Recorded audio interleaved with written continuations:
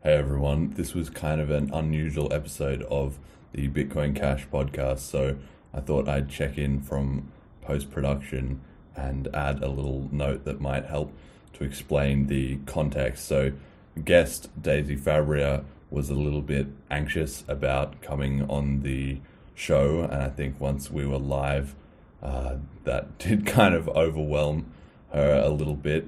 So I'm sure you'll pick up on that as you listen to the episode. So instead, what happened kind of halfway through the show and rather unprompted was that about an hour and a quarter in, there's an appearance by Caniac, who is another member of the Bitcoin Cash community that also just happened to be in place to be involved in the live stream. So he comes on and we also talk to him rather unexpectedly, and because things had kind of gone off the plan that I had for the episode, I just decided to roll with it, and things ended up going quite off track from being about Bitcoin Cash, and there being a lot of discussion about particularly the Canadian truckers convoy protests and what's happening in Canada at the moment as well. Things didn't really go according to the usual schedule, and I'm sure you'll see that when you listen to the episode. But the key point I wanted to hit on was that I actually quite enjoyed this episode myself, in that it did take the show in a bit of a new direction, but I don't want it to become a regular feature of the actual Bitcoin Cash podcast itself, right? The show is, so far, through its history, has been very information dense. It's supposed to be a very, very high signal to noise ratio source to get news and updates on Bitcoin Cash and education about cryptocurrency, with a little bit of entertainment and banter kind of mixed in. But that's the core premise of the show, and that's what I think the listeners value about it. So I won't be changing that. And if you don't enjoy this episode, then that's fine. Just come back. The next one, it'll be back to the same regular programming. However, if you do enjoy aspects of this episode, especially when it gets more into that sort of free talk section in the second half, then send me an email, jeremy@bitcoincashpodcast.com, or join the Telegram group, which you can find by going to bitcoincashpodcast.com and looking in the footer bar, and just get in touch with me and let me know what you thought about that segment, because even though it wasn't the standard Bitcoin Cash podcast, I think there was sort of some kind of value there, and I am considering potential ways to incorporate that, maybe in a spin-off or something different that is a bit more live stream focused and a bit more conversational maybe, or that can get onto other topics outside of strictly Bitcoin Cash and pretty much Bitcoin Cash only. So I'm very interested in audience feedback. If you loved that bit, or if you hate it as well, you can also feel free to reach out to me, and I'll endeavor not to let the show go in that direction in the future as well. But that's it really. It's just a heads up that this was kind of an unusual episode, and so take it for what it is, and if you don't enjoy it, well, it will be back to the same regular Bitcoin Cash podcast in the next episode. That's it really. Thanks, and enjoy. There will be no real non-controlled currency in the world.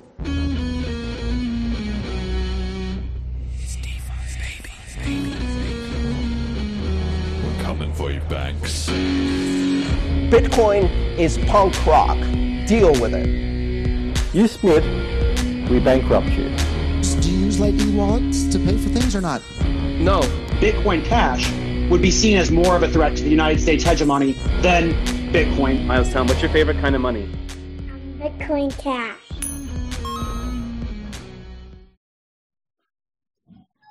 Hello and welcome back to the Bitcoin Cash podcast, following Bitcoin Cash on its rise to global reserve currency.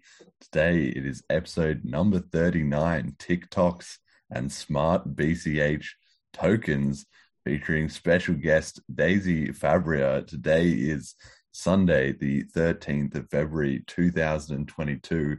And we're trying something a bit different because we've got the 3 time zones going here. We've got the Philippines, the UK, and Canada. So this is truly the global reserve currency conversation happening here. So my guest today is Daisy Fabria, who is a Bitcoin Cash content creator. She makes TikToks. That's kind of her specialty, I guess. I'd say. And is joining the show to tell us all about how to build up a viral audience in the new content world with Bitcoin Cash. So, Daisy, welcome to the show. Introduce yourself and talk a little bit about how you got involved in Bitcoin and Bitcoin Cash. Hey, I'm Daisy. I started to meet Bitcoin Cash through Noise Cash. Yeah. When was that? Was that last year or the year before, 2020? It's 1 year ago.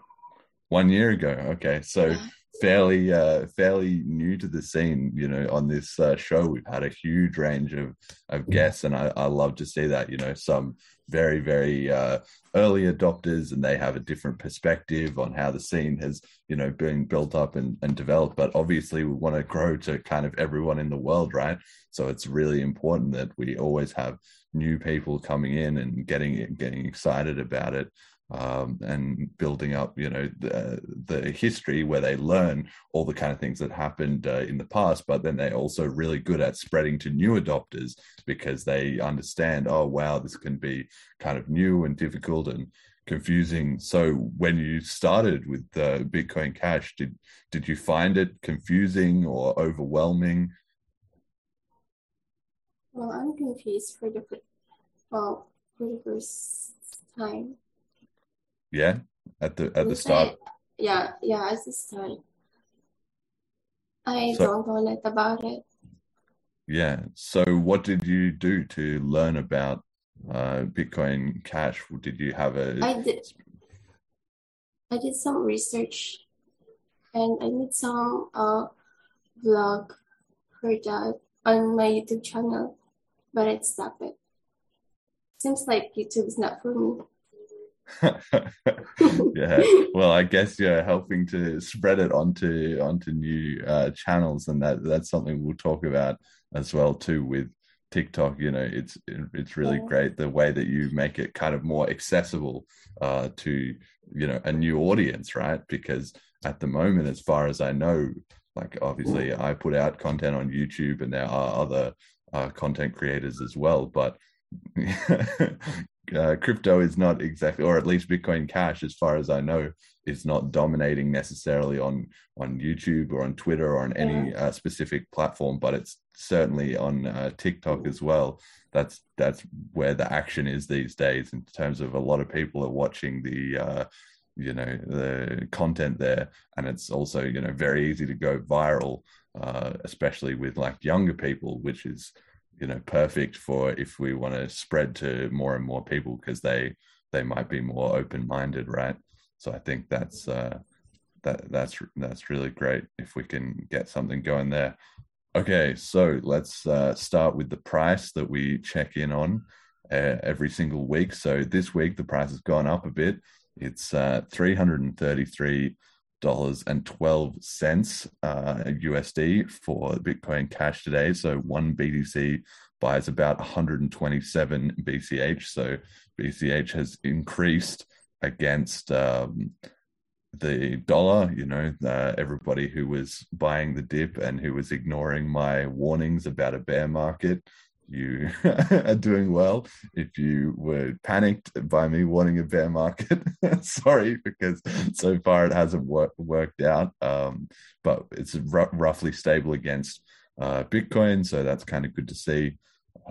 We're still moving along with the rest of the crypto markets. If things are going up, we're going up too. So that's excellent. Do you watch the Bitcoin Cash price a lot, Daisy, or do you just focus on actually using the currency, spending it, or news in the community? I don't mind about the Bitcoin Cash price. I mind about the smart message token price. Yeah, so I guess you follow a lot of the tokens though, right? Like on marketcap.cash. So yeah. why do they grab your interest more than the main price? Like, are you interested in the price? For instance, like you can see on the screenshot here, we've got the FTX token, Algorand, Uniswap. Obviously there's like hundreds of all these other cryptocurrencies as well too. Do you track them, or do you invest in them too, or do you just do Bitcoin Cash and just the all the smart BCH tokens? Did you say it again, Jeremy? Yeah, so did you I know you invest in like BCH and the market cap .cash tokens, right?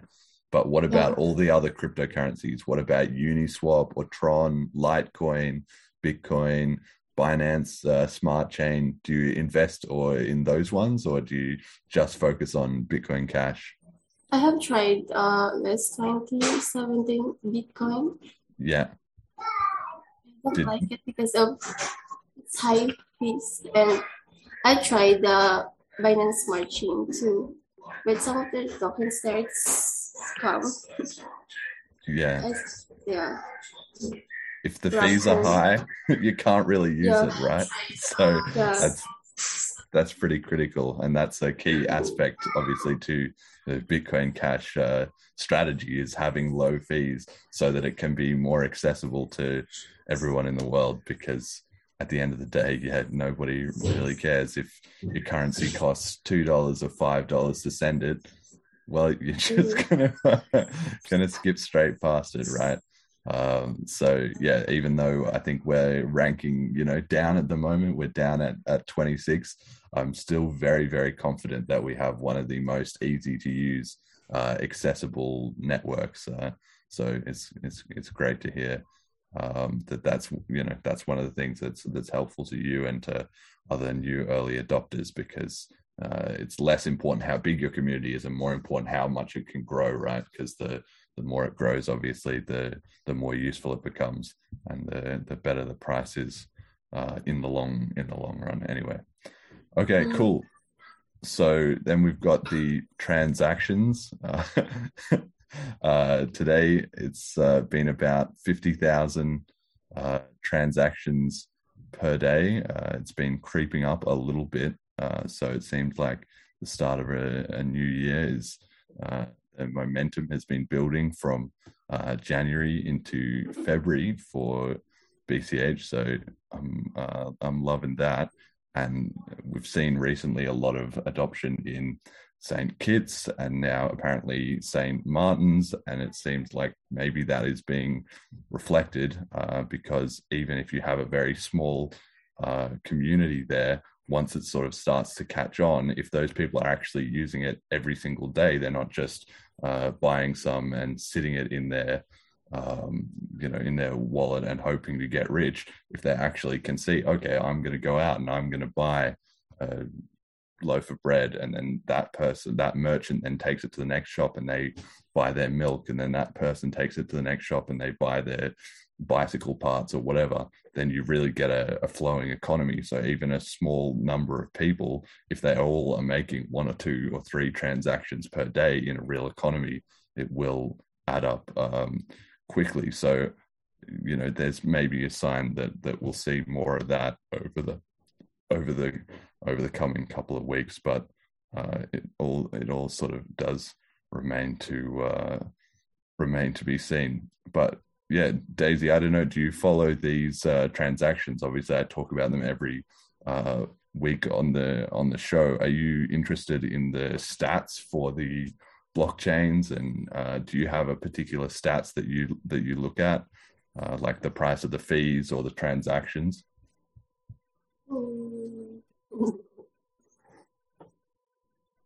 No. No.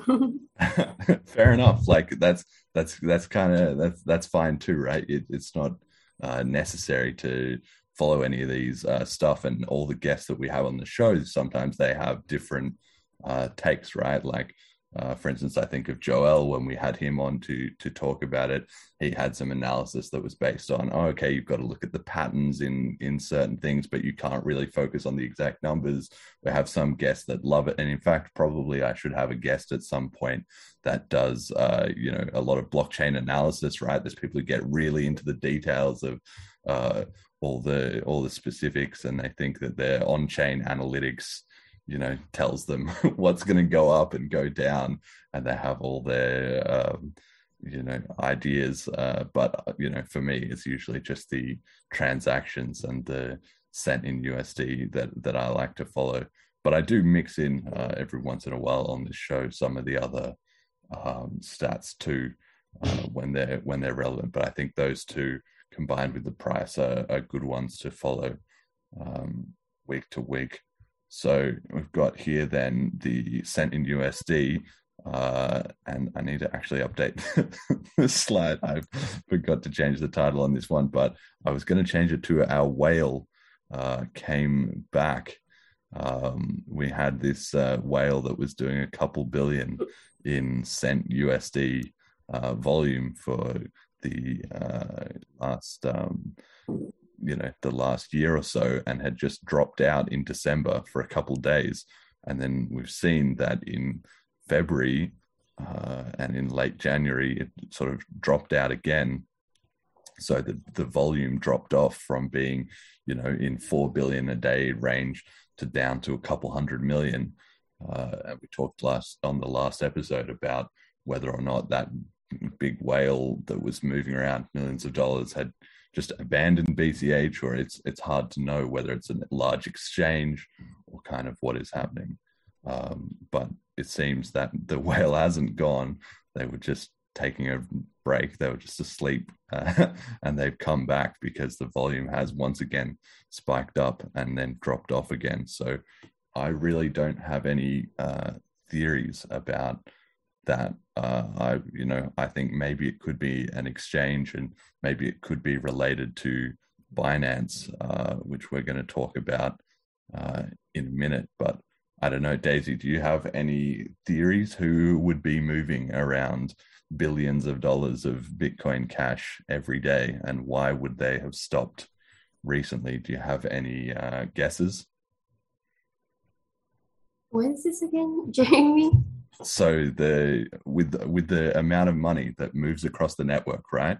On this graph, we can see that there's somebody is sending like $2 or $3 billion of Bitcoin Cash every single day, right? But then they stopped recently, and they for a couple of weeks, the amount of money sent has been much smaller, and now they've come back. And they sent, if you look at the bottom right, it's a bit hard to see on the graph, but you can see the red line at the bottom. It's kind of peaked up again there.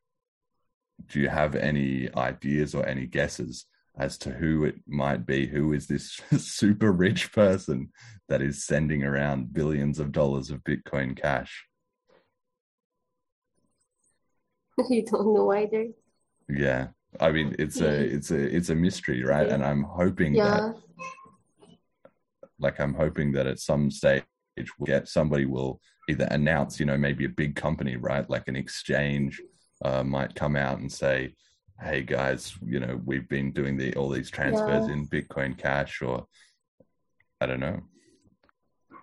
It could be a celebrity that is just buying into Bitcoin Cash that we haven't heard from. Could be a lot of things, right? It's kind of hard to say. A CEO.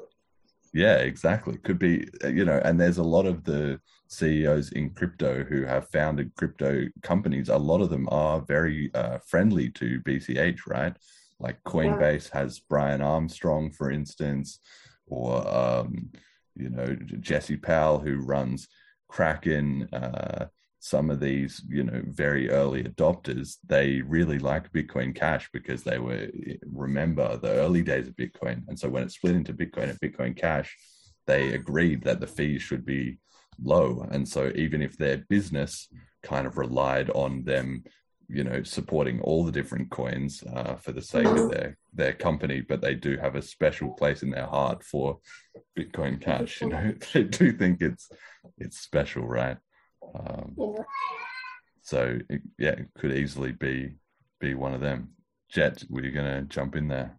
Yeah, so before we got to the slide, I wanted to say, Daisy, you have a fan in the chat. Amazing World 02 says they came here for Daisy. So hello, and Richard, thanks for coming back. Friends. Perfect. But I would imagine this is an exchange, to be honest. Like maybe someone paying employees if they are a company. But this, I would imagine, like this is probably just it could also just be metric gaming. And maybe they got bored. Maybe they took a vacation. Who knows?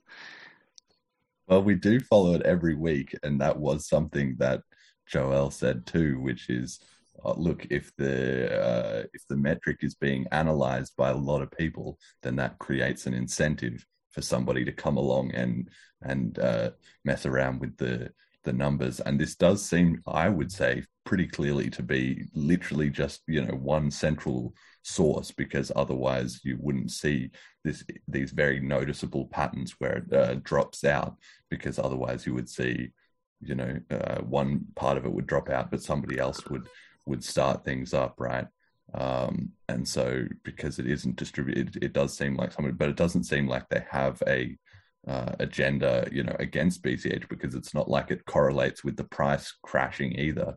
So whoever it is, they've got a lot of money, but they obviously have a lot invested in BCH to have so much to move around, but they also don't seem to be switching it on and then pumping up the price, or switching it off and then crashing the price. So I think we've just kind of got to wait and see. Okay, so first news item of the day is that the US debt has now surpassed more than $30 trillion. So Chet's given the fist pump there.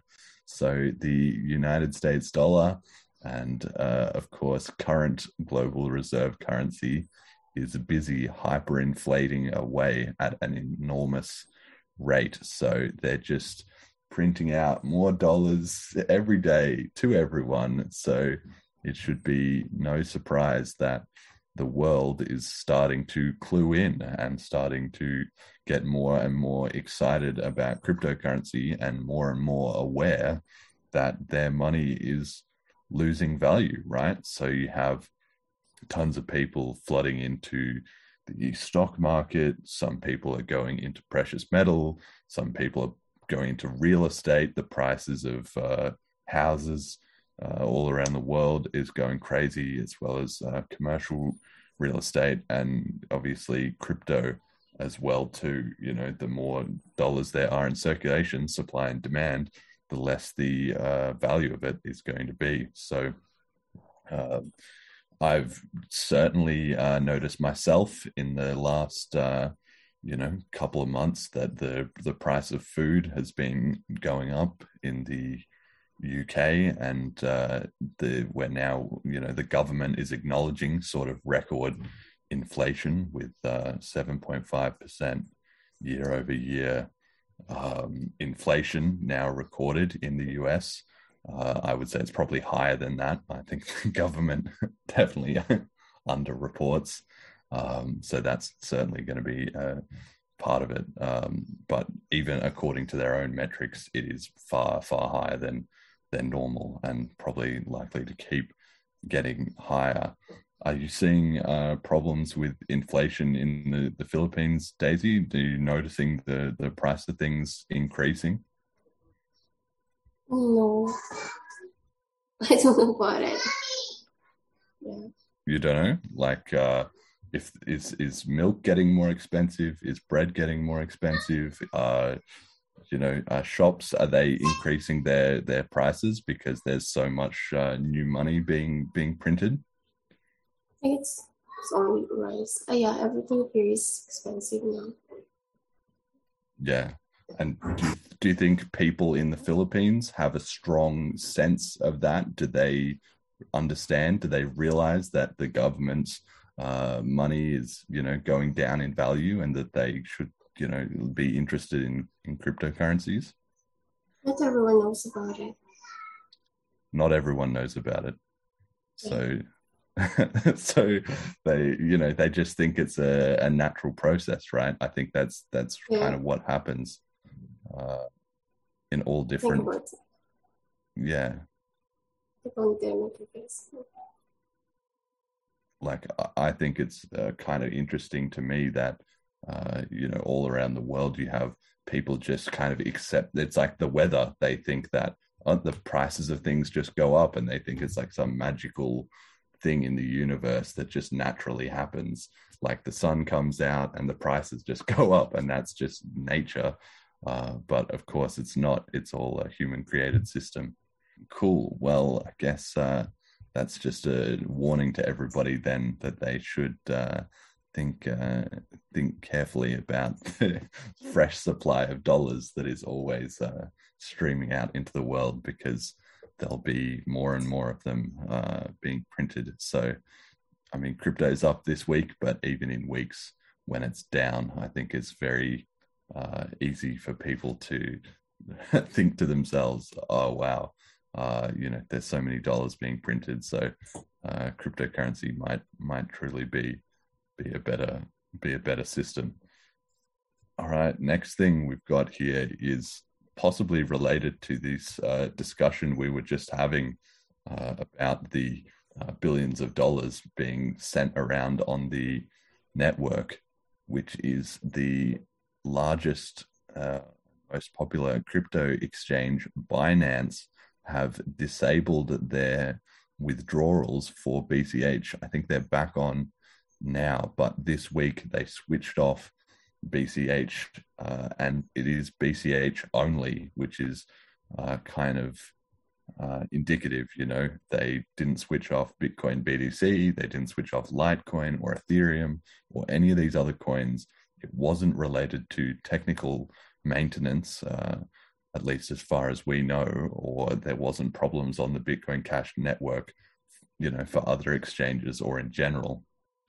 So it seems like Binance specifically might just be running out of Bitcoin Cash, right? Maybe people are trying to withdraw their coins and they simply don't have them, which is why it's really important for everybody to hold on to their own private keys, like I talk about on this show a lot. Not your keys, not your coins is kind of the key motto. So everybody should withdraw off those exchanges. But this has happened before. It's happened a couple of times, and it seems to be becoming a bit of a pattern.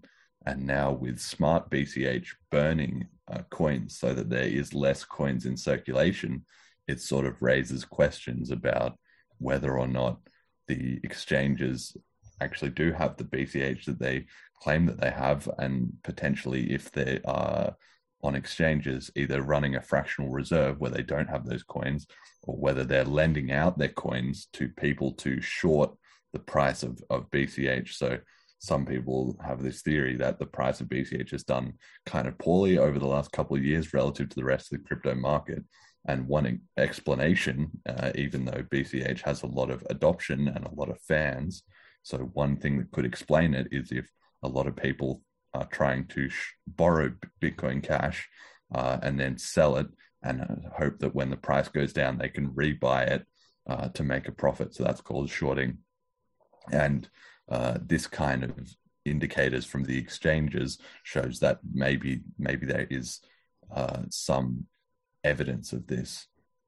So we've seen, throughout the history of this show, like from the second episode, we talked about the short squeeze in GameStop, and the price of their stock rocketing up, because after too many people have loaned out an asset, if the price moves against them, then they have to kind of pile back in to repay their loan. And then that can compound on itself and send the price rocketing up really fast. So that might have been what happened last year in May of 2021, where the price in Bitcoin Cash moved up from $500 at the start of April up to $1,500. So it tripled against all the other cryptocurrencies, against all the fiat currencies in the space of about 2 months. So yeah, it's very important for people to hold their own coins. I want to reinforce that message. And yeah, I don't know, Daisy, have you seen, like you said, you traded Binance coins before. Do you use Binance, the exchange? I use SafeFile Binance. Do you think Trust Wallet? Yeah, and Trust Wallet. Yeah. Okay, I've never used Trust Wallet. I should actually look into it. Do you recommend it? Is it a good wallet? Yeah. It's a non-custodial wallet.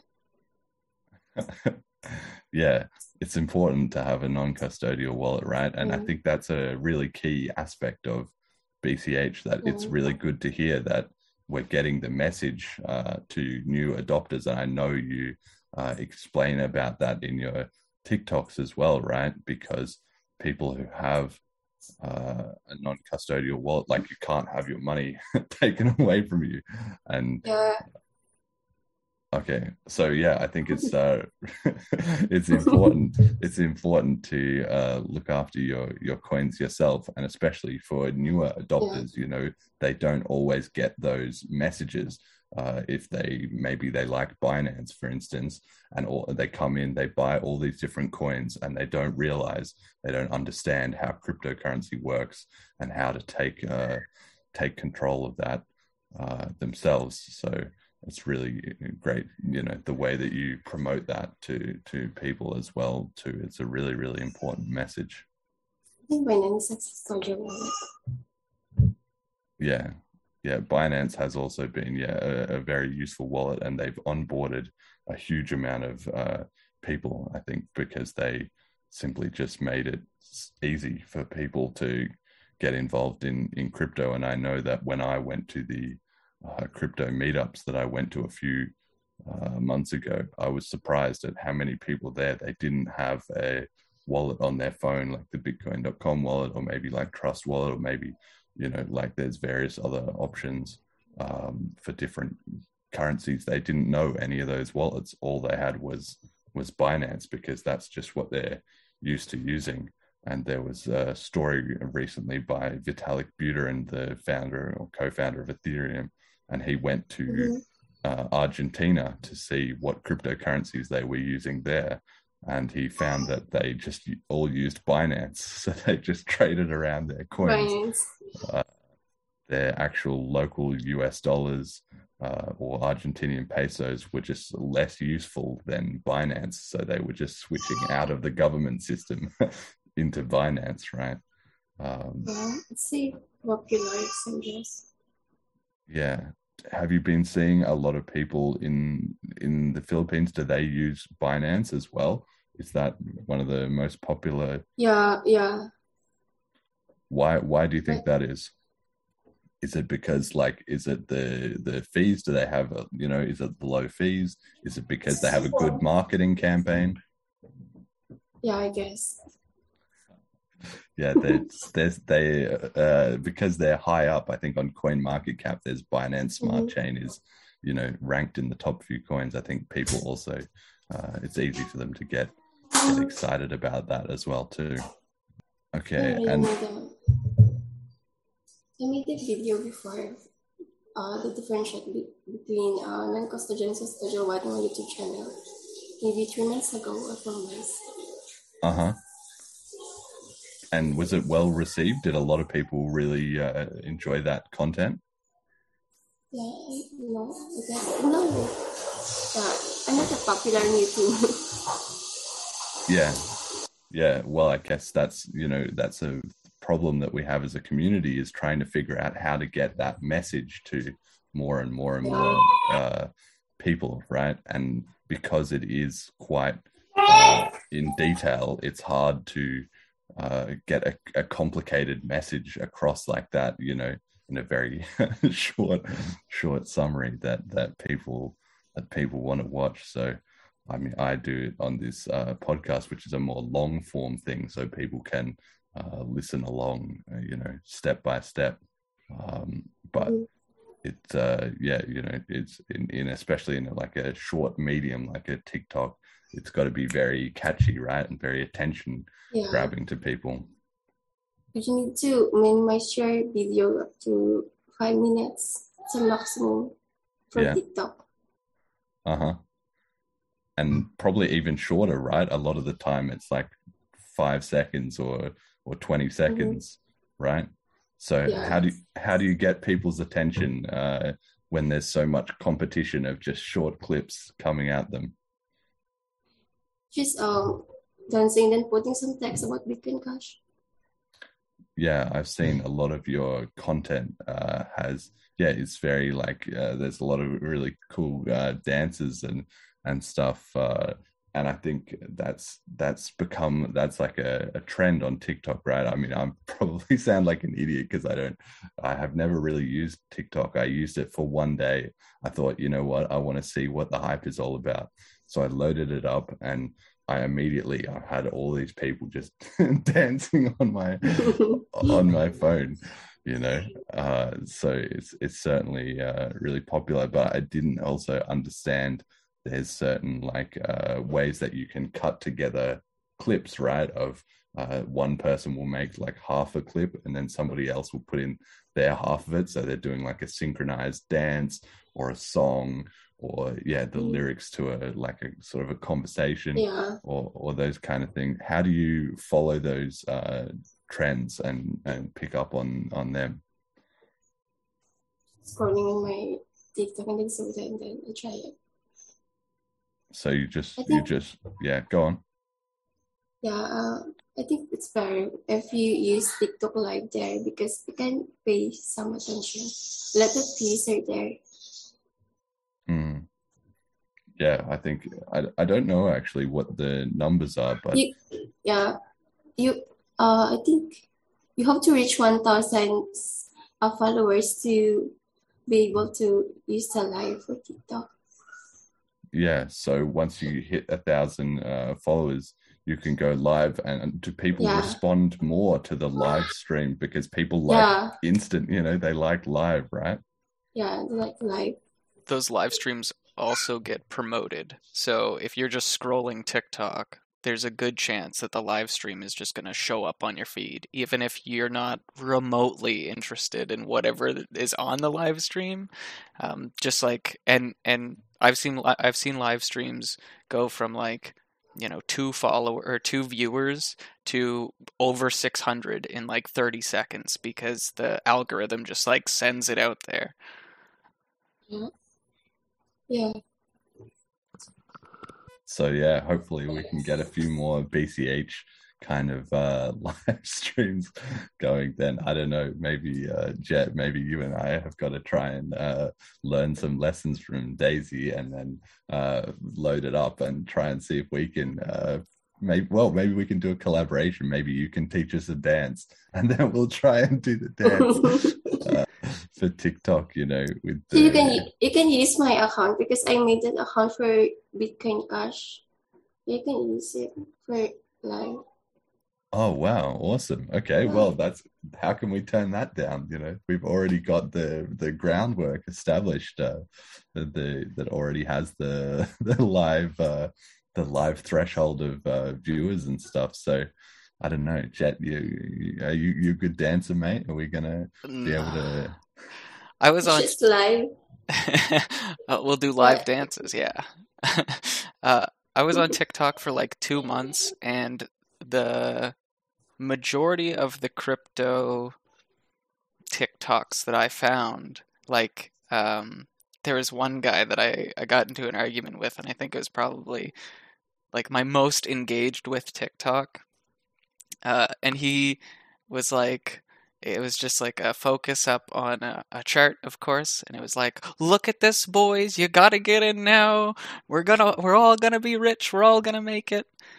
And I think it was Evergrow token or something like that. It was on the Binance chain. Um, and I remember I stitched it, which, like, I'm a Zoomer, right? But oh my God, did I feel like a Luddite trying to use TikTok. And I was like, okay, essentially, like, remind me of this in 2 weeks when it goes to nothing, buddy.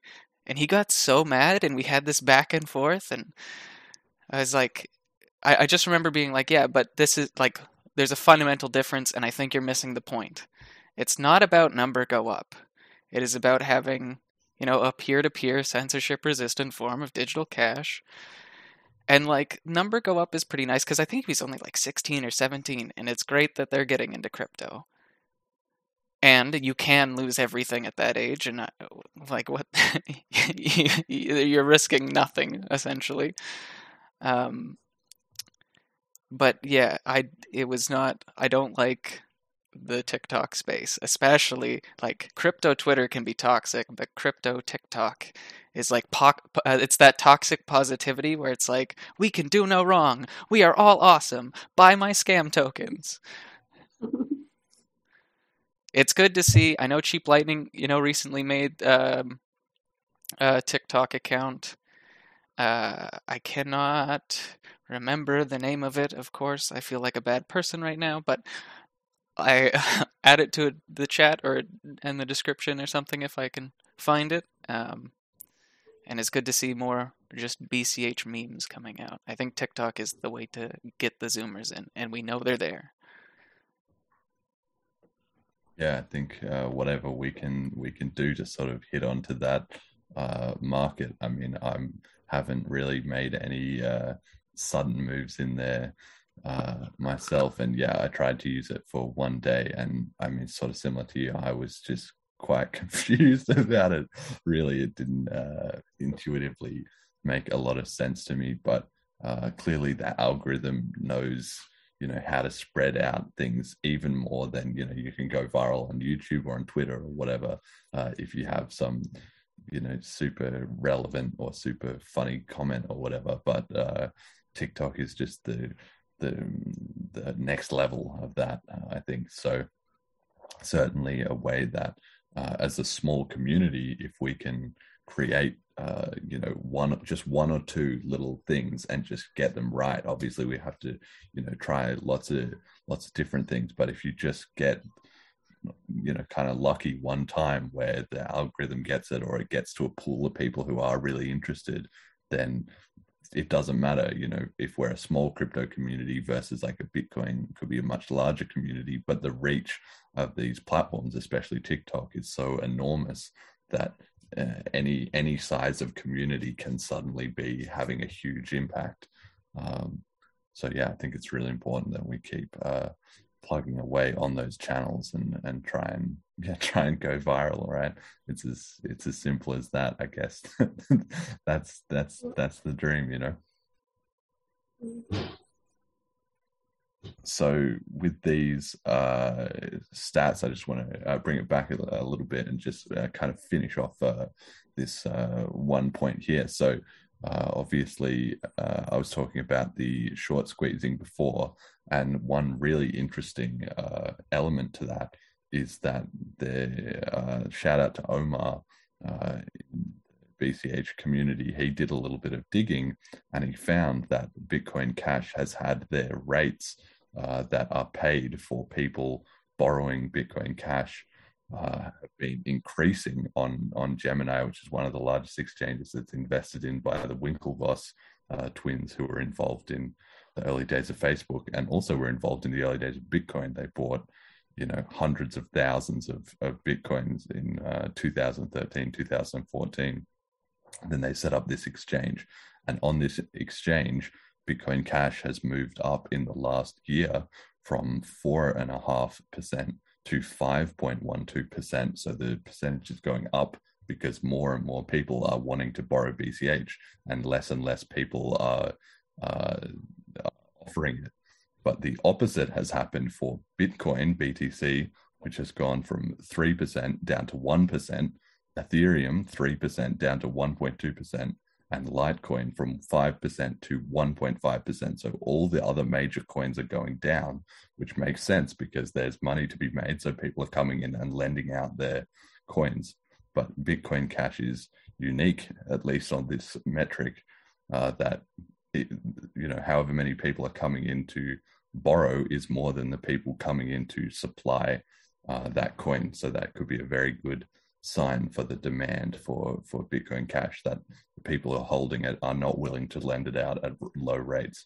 They're not kind of willing to risk it, or that a lot of people want to short Bitcoin Cash, but they're not finding the liquidity, and they're having to pay more and more and more to try and keep the price of Bitcoin Cash sort of suppressed. So yeah, I don't know whether we will see another kind of short squeeze moment like we possibly did at the end of last year, but certainly the potential is there in the market, it seems, as far as the liquidity goes. All right, so next thing then, we've got the GoFundMe story from this week, which has been huge. It's not even specifically really a crypto story, but it is tangentially quite related. So the Canadian truckers who have been protesting in Canada against the government, they had $10 million in donations on this kind of crowdfunding platform called GoFundMe.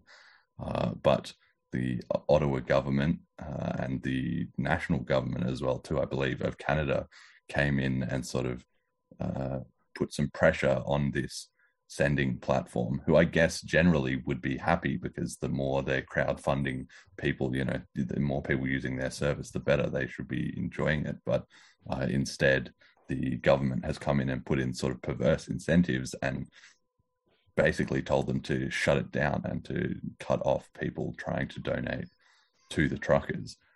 So what they first did was they said that they were going to take all the money, this $10 million that had been donated, and they were going to give it to approved charities. And that, of course, brings up question about who are the approved charities and who gets to decide. And it was sort of like, so you're going to steal, effectively just straight up steal $10 million from people who donated for one cause and just give it to a completely different cause, and who gets to decide that? And, that's a disaster. So, of course, they had that initial pressure, but then there was a lot of public backlash because everybody said, look, we donated $10 million and you're just taking it away.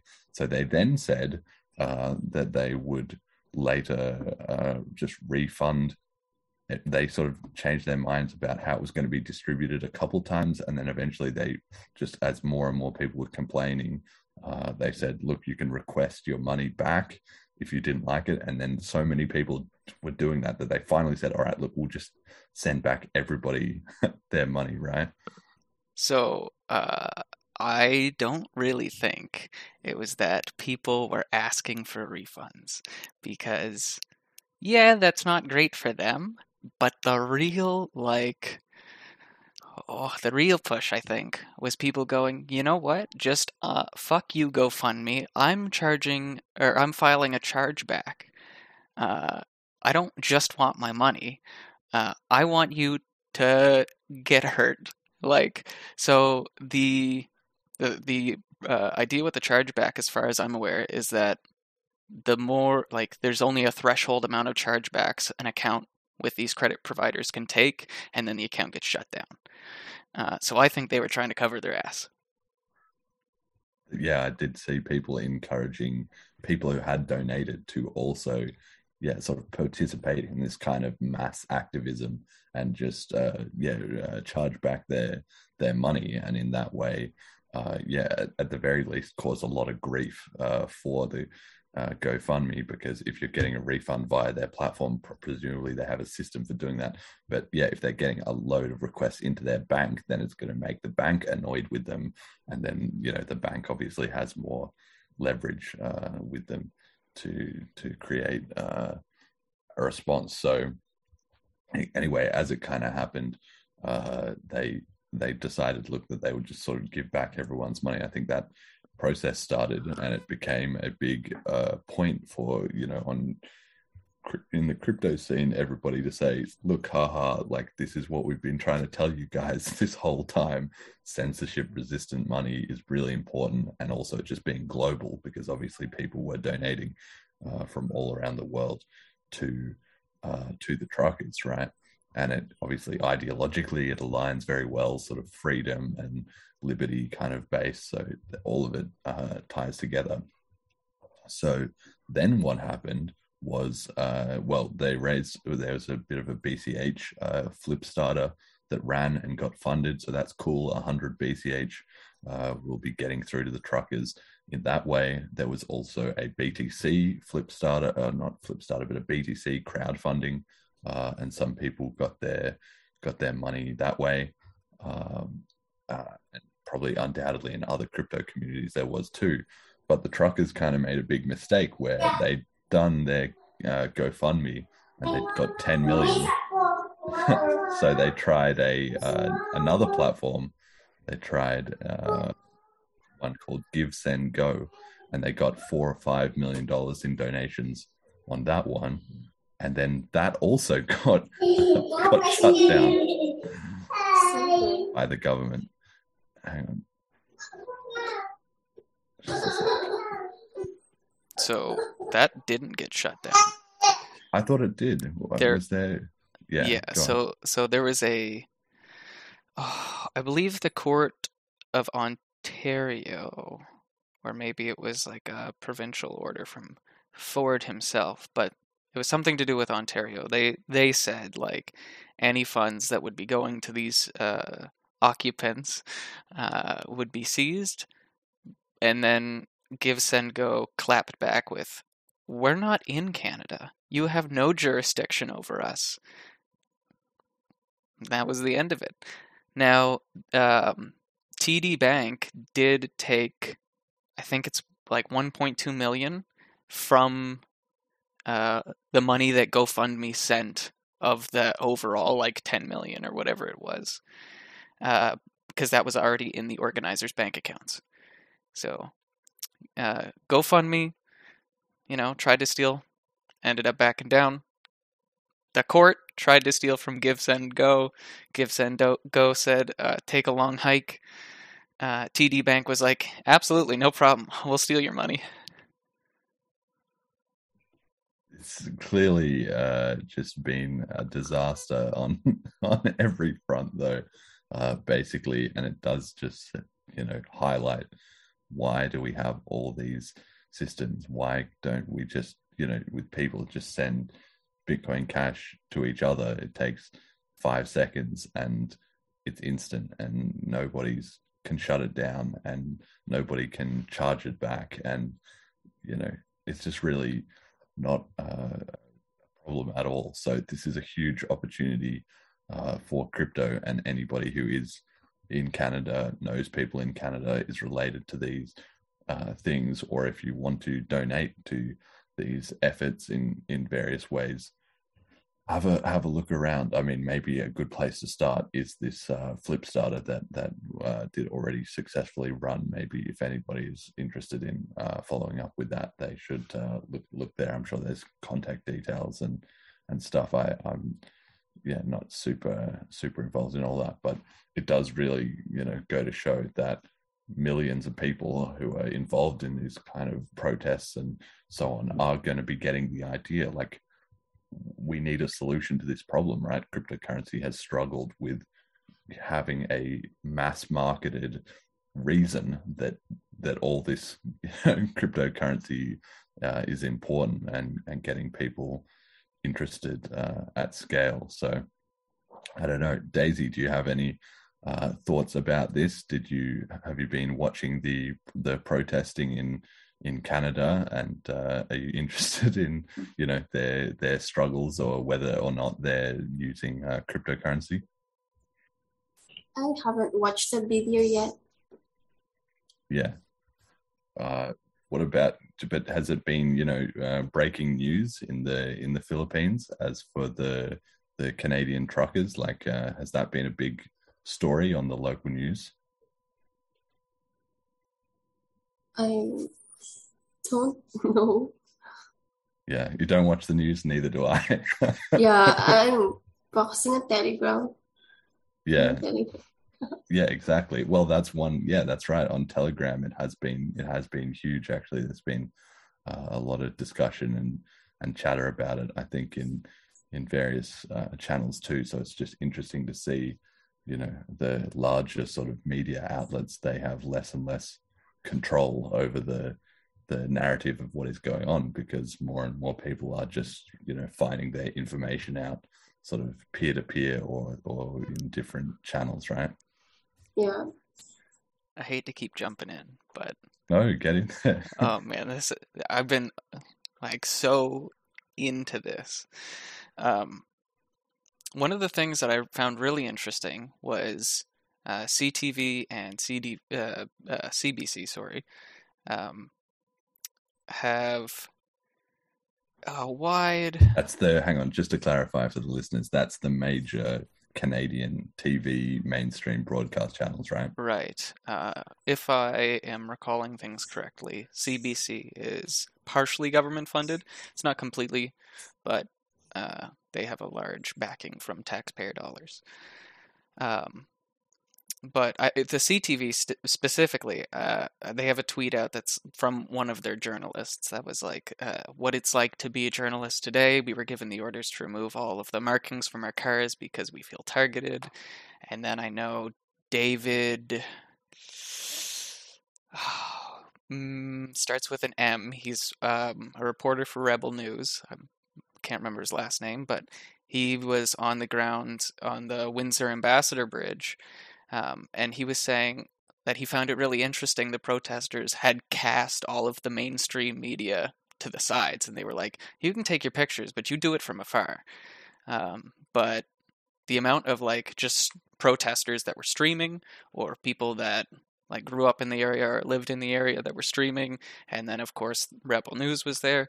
It was like there was like this almost excitement that the independent media they have the narrative, like, and it's interesting too. You can kind of see NPCs online where it's like the media will put out a tweet, or let's call it what it is. The cathedral puts out a tweet, and it starts getting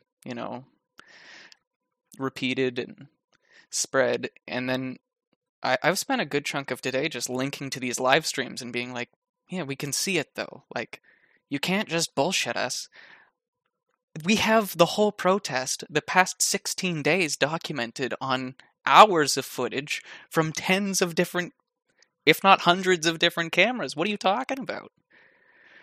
So I think it's a good change. We'll see things, distrust is already there. And it wasn't there, I don't think, in Canada as much as it is now. So I'm interested in that. Unfortunately, yeah. I think it is unfortunate that we've come to this, but it's about goddamn time. Yeah, and I think it's funny that it all sort of started with the whole Trudeau saying it's just a fringe, minority, and sort of trying to gaslight the whole population. He's still doing it, from what I can see. Any clips that I see of him in Parliament and stuff like that, he's still just trying to say like, oh, it's these really unreasonable to people. And when you watch the, little clips of the back and forth, it's kind of bizarre, because the opposition is saying to him, mate, there's thousands or tens of thousands or hundreds of thousands or maybe even millions of people literally involved in this right now. And you are the prime minister, or you're the head of the government and whatever.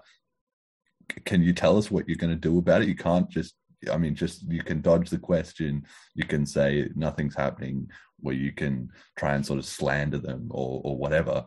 But that's millions of people in your own country that are just like, we're not being heard, we're not being represented. And all, of course, those people have their, their friends and family and their, local networks, so that that information is just, and that discontent is just spreading out sort of to more and more people, and yeah, I think that's kind of happening a bit around the globe. I mean, Canada is definitely the center of it right now, but the same thing is happening in Canberra in Australia at the moment, where there's literally just enormous crowds, like on the lawns at Parliament House, and here, there, and everywhere, that are just not being even really acknowledged. But if you sort of open your eyes, if you go and look for the information, it is being put out there. It's just not being put out there by the centralized media. So it's truly a world where people are learning, because once they've sure, Daisy, if they need to find this information about what's going on in the world, once they've been lied to, or lied by omission, basically, then sooner or later they start to realize, I've got to get this information somewhere else, right? I'm not being told the full story. And I think that's kind of a one-way journey, right? You have a lot of people that are bought into the media narrative, but once they learn, or they realize that the wool is being pulled over their eyes, it's hard for them to go back the other way, Yep. I think so. The Windsor Ambassador Bridge was like the clutch for today, and it was very interesting because I was up until like fucking 4 or 5 in the morning watching this, because they were like, emergency orders go in, or the injunction goes into effect at 7 p.m. yesterday. The emergency order goes into effect at midnight, which is funny. There was already like the COVID emergency order, and then the provincial emergency order, and now there's this How many fucking emergency orders do we need? And by the time I went to bed, it was just people around like a metal, like an old oil barrel or something, burning firewood and having a couple beers in the middle of the intersection. And they were surrounded by police. And they were just, everyone's chill, no problem. And I expected that when I went to bed, I'd wake up and see like, bullets fired. But no, I woke up and nothing happened. Like, the crowd had gotten larger. And then there was another like 300 people that showed up later in the day, and still nothing's happened. And I'm curious what Trudeau is trying to do for the optics. Like, what options does he have? Because, like, so first off, I don't think the opposition's to be trusted, because they've been all about, like, Scheer got kicked out, right? Because he was also pro-vaccine mandate. So the Conservative Party is having a little implosion right now. And then Candace, their interim leader, I think, has said, like, protesters, we hear you, go home. Trudeau has finally said, protesters, we hear you, go home, despite the fact that he hasn't talked to anyone. I don't know how he's heard anyone, but whatever. And then on the Liberal side of things, like, their party, within their own party, they're like, Trudeau, you're causing a lot of division right now. Tensions are escalating. What can you do? And then the Bloc Québécois isn't really a fan anyway, so they're hopping off the opportunity to, talk shit about Trudeau, and it's like, what are you gonna do, man? So the last I checked, and I haven't been paying too much attention today because of the stream and whatnot, but there were, I don't know if you saw this, there were snipers around the convoy on the Ambassador Bridge. There were a bunch of OPP, the Ontario Police. I think there were a couple RCMP, and then there were military-style police. And I thought it was very interesting. One of the streams that I was watching, the guy was like I don't know, 2 feet away from the cops, and he's like just having a conversation with 2 of them. They seemed pretty friendly. And he's like, oh my God, is that the military? And the cop was like, no, they're not military. They just look like it. And that, plus the snipers, it's like, and then there was talk of tear gas, but literally nothing has happened. There has been 0 arrests as of 4 hours ago, except for, I think, a counter-protester who was incredibly drunk. And then there have been 2 protesters hit by cars. the first one like was a outspoken Antifa, and also, yeah, I'm not gonna get into this. We're on YouTube and stuff, but you can check out. I think his name's uh, David Zazrak or something. If you search David hits protester, I'm sure you'll find it. um, but yeah, it's so weird to see people being like, these are violent terrorists when they have concerts. There was a Native woman who went on to the stage in downtown Ottawa after Brian Peckman did a speech. Brian Peckman is one of the older premiers of Newfoundland and Labrador, and the only living signer of the Charter of Rights and Freedoms of Canada left.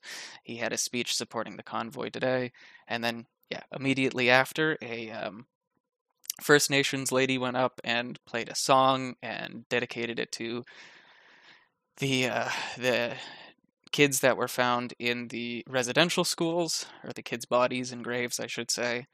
And yeah, man, everyone's flying Canadian flags. They've got hot tubs and music and dancing, and it just seems like it seems like a party, man. Like, everyone seems to be having fun.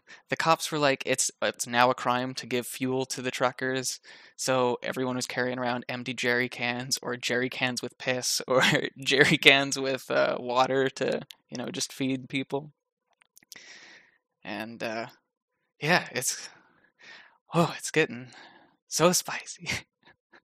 Well, it just seems like there's going to be a breaking point, right? Like, are we going to actually see, the Canadian government essentially at some point? The protesters haven't been violent at all. Essentially, at some point, the government is going to be the one to pull the trigger, right? And that would really be a case of like, what would happen if they do shoot a protester or something? Surely that is something that the mainstream Canadian media sort of cannot ignore, or at which the sort of the uprising kind of voices will just hit fever pitch, as it just word to word people are like, the government is shooting people. Like, once that's an undeniable fact, it's kind of about as out of control as it can kind of get, right? Yeah. So yeah, I don't know. I mean, I guess we'll wait and see what kind of ends up happening with that. But I think this is where we can look towards like Michael Malice and his, great insights. And I retweeted one today. He was on Glenn Beck, I think, which I don't normally watch Glenn Beck, not my kind of guy.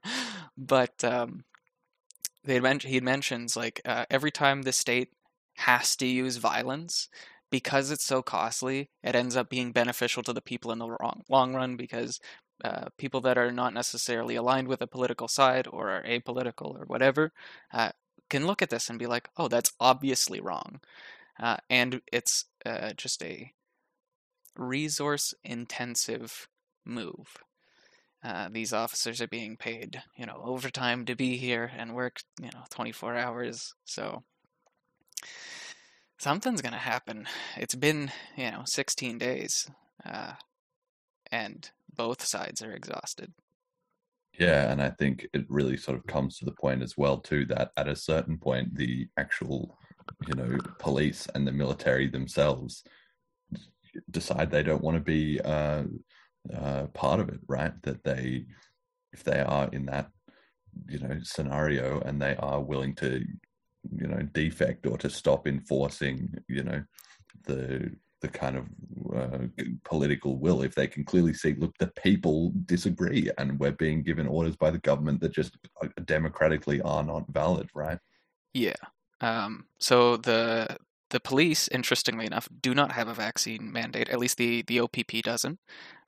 There's a military officer that is in New Brunswick, but I think is currently in Gagetown, essentially a military town in New Brunswick. And he put out a video either yesterday or the day before, and he was like talking about how that he felt it was a violation and all this. And that video is trying to be memory hold, but and he's being investigated. Hello. For the audio listeners, we've got some special guests joining the stream that we'll introduce in a second. Hey, let's see if they want to hop in. Hello, hello. Hey guys. Hey, so we've got special guests, Matthias Kaniak, joining the stream, and somebody whose name I don't know. Very enthusiastic. Her name is Alexa. Alexa. She's Daisy's daughter. And yeah, Alexa joining the stream too. So it's turning into the party with the Canadian truckers and the party here too on the stream. You love to see it. The Bitcoin Cash community always making it happen. We're getting some feedback there. Oh yeah. I'll fix that. That's another stream. There we go. Now the feedback is gone. All right, I'll pop out and let this continue. But yeah, welcome to the stream. I don't know, Matthias, you live in Canada too a lot of the time, right? I don't know. Do you have a take about any? This is turning into the Canadian Truckers podcast, but it's the most relevant thing that's going on, right? So, well, I definitely have an opinion about everything that's going on. It's like. It's well, to me the Truckers Convoy is not, it's just an enormous group of various people that all want different things, right? There's the guy there that just wants to promote Bitcoin so he makes more money, and there's probably some actual truckers there that are just annoyed at how much hoops they have to go through for no apparent reason. A lot of it is just like politics at this point into the pandemic, but yeah, it's fascinating to see how quickly the entire group of people was put away as just like being Nazis, and there are definitely some Nazis amongst them, but like it's like the media just doesn't want to deal with it. The media just wants to give the media 1,000 people. They're just going to decide they're good guys, they're bad guys. No nuance, no nothing. And so yeah, it's like it's horrible how like journalism is just like completely dead. The media just decides what angle they want to give something, and then everybody goes for that. And then the right guys go for the opposite angle, and then you can never. The only way to figure out some truth or have a relevant discussion is to actually go there and talk with the people. Exactly. And you need more and more people to understand this kind of filter that is being put over the information by the news sources that they're used to, right? Because only once they understand and they see that will they start to sort of trust or look for those more direct sources, like you're saying, because even if that information is being put out there, on Twitter or on any different kind of social media, on Telegram, right, on various platforms, if people are not used to consuming those sources of information or passing information that hasn't been all professionally packaged and conformed to a narrative, Yeah, exactly. But like the mainstream media only cares about one thing, always getting as many people as angry as possible, because then they keep watching, they keep clicking the ads, and that's just how they make money. Angry people click more. And then, but the end result then is that then like nobody trusts the mainstream media anymore, or hardly anybody trusts, but then they all a lot of times fall victims to all kinds of grifters that have all kinds of radio shows that call themselves alternative news media, and then just like sell people products. So it's like out of the frying pan into the fire kind of situation. And there's really no, like, there are some good alternatives once in a while. I don't know if you guys ever watched that Channel 5 guy from the States, Andrew. He used to be called All Gas, No Brakes.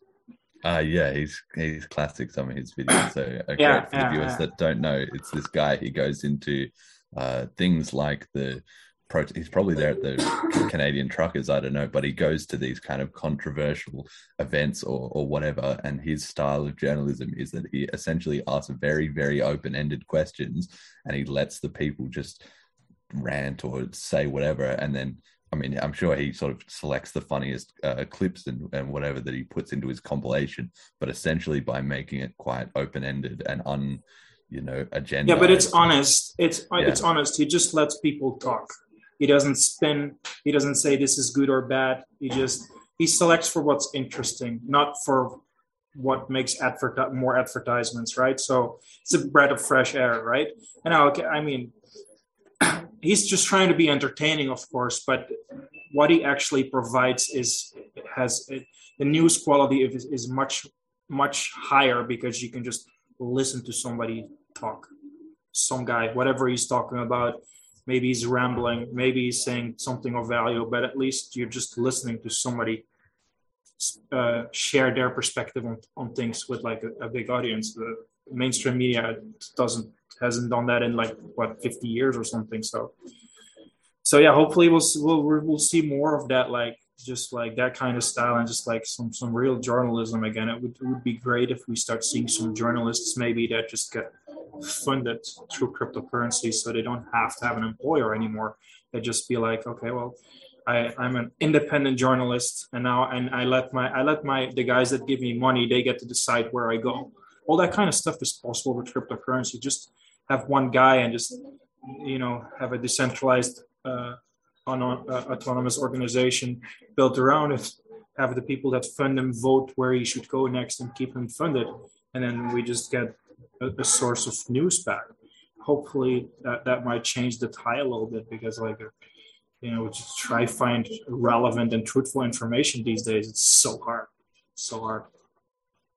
Yeah, there's so much information, and yeah, shout out to All Gas No Brakes. People should definitely look up that. Like you say, it's very, very interesting. He doesn't make any commentary. He doesn't try and push any kind of angle. Sometimes you can see in his facial expressions, he tries to be pretty deadpan, but sometimes you can see in his eyes or in his smile or something if he thinks that things are getting a little bit ridiculous. But it's certainly he certainly leaves it up to the reader or the viewer to kind of put their own interpretation on what's going on, presented without comment. So, Jet, what's your connection with this Freedom Convoy? You've just been following it, or what? Yeah. So, I mean, I born and raised in New Brunswick, Canada. There's been a very small, like, I don't even want to call it a convoy here. And the people in my province are aging and overweight. And there's not much like fiery spirit. So the attempts here have been very small and not really worth paying a whole lot of attention to. And I mean, Blaine Higgs, our premier, is kind of an old fart, and like no one likes him, like on either side. So, yeah, I've just been paying attention to because I'm trying to get out of Canada. I do not want to be under a state that at will can lock me in my own house and exclude me from private businesses, or cancel holidays with family. So what happens there in New Brunswick if you just ignore the rules? Because in Alberta, a lot of people have been doing that, and if they gotten fines, they just went to court, and most have those just get out without paying the fines. So this is a little. How's that in New Brunswick? As a little bit of a backstory, when COVID lockdowns first hit my area, I'm not a very social person, but I was seeing one friend.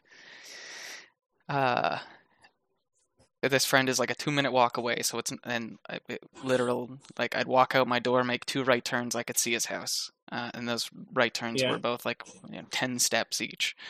So during this time, I had expressed to my roommates that I thought that the lockdowns were a violation of a couple of our fundamental rights and freedoms. And I woke up a Sunday morning with, I was still in my house coat, just in my underwear, and there was a cop knocking at my door. And I opened, like, I didn't think, everyone thinks that they're doing the right thing. So I understand If Right. people could say like you're a bad guy, and I don't get that Yeah, yeah, immediately, like I'll reflect yeah. on that, sure. Right. But this cop essentially threatened with either an arrest or for me to stay home, just for And this was because you were not at your own place, or what? I think Or it was because they saw you outside? so I think it was a mix of two things. One, I think my old passive-aggressive roommate is a bootlicker, and a malicious person that I do not want like to be around. Their brother is a cop, so there's a little strain there.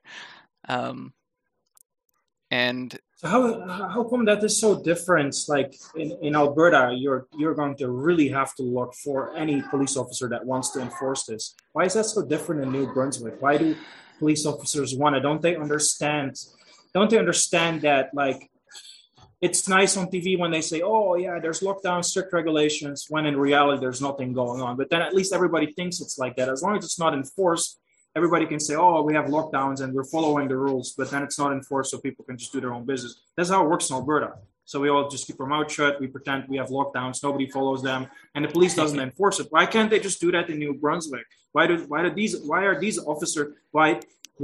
officers understand context?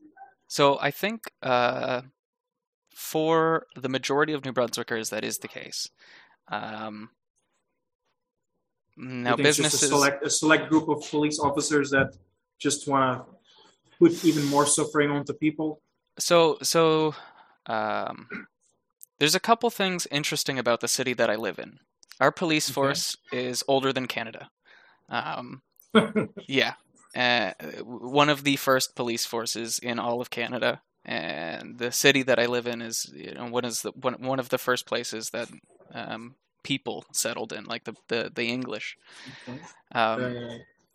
The majority of New Brunswick, or like modern New Brunswick history, I would say, is very like fundamentalist Christian. So I think some of it is a little bit of the pendulum swinging from that extreme, conservative, I would say traditionalist, to very liberal, and the Maritimes in general. So New Brunswick, Nova Scotia, PEI. I don't really want to include Newfoundland in this, but they are the Maritimes. Is very. We get a lot of wealth transfer. There's a lot of disability. There's a lot of welfare. And so I think because the Liberal Party promotes, first off, the transfer of a lot of those funds, but also these pro-health, public health service messages. I think a lot of the general public, which I feel like Michael Malice is like talking in my ear right now. Most people are just NPCs. They're just going to take whatever it's hard to think. They're just going to take whatever they're being told and be like, that makes sense. Like that emotionally is responding with me. So, So, and because the Liberals give the money, or at least more money, follow their narrative. So what happened with the interaction between you and the police officer? I was very irritated. Is it? Well, yeah. I've never in my life. I don't know how I would. I do know how I would respond to it. Like if a police officer would show up and say, "You have to stay in your house." How can I just cannot accept that. That's just so like that's such a betrayal of like everything that Canada stands for. Like, holy shit. So I opened the door and he's like, "Are you so and so?" And I was like, "Yeah." In slippers and a housecoat, and he's like, "All right, you might want to step outside." And me being confused and again feeling like I hadn't done anything wrong, I'm like, "Sure, why not?" Mistake number one. Right. Yeah.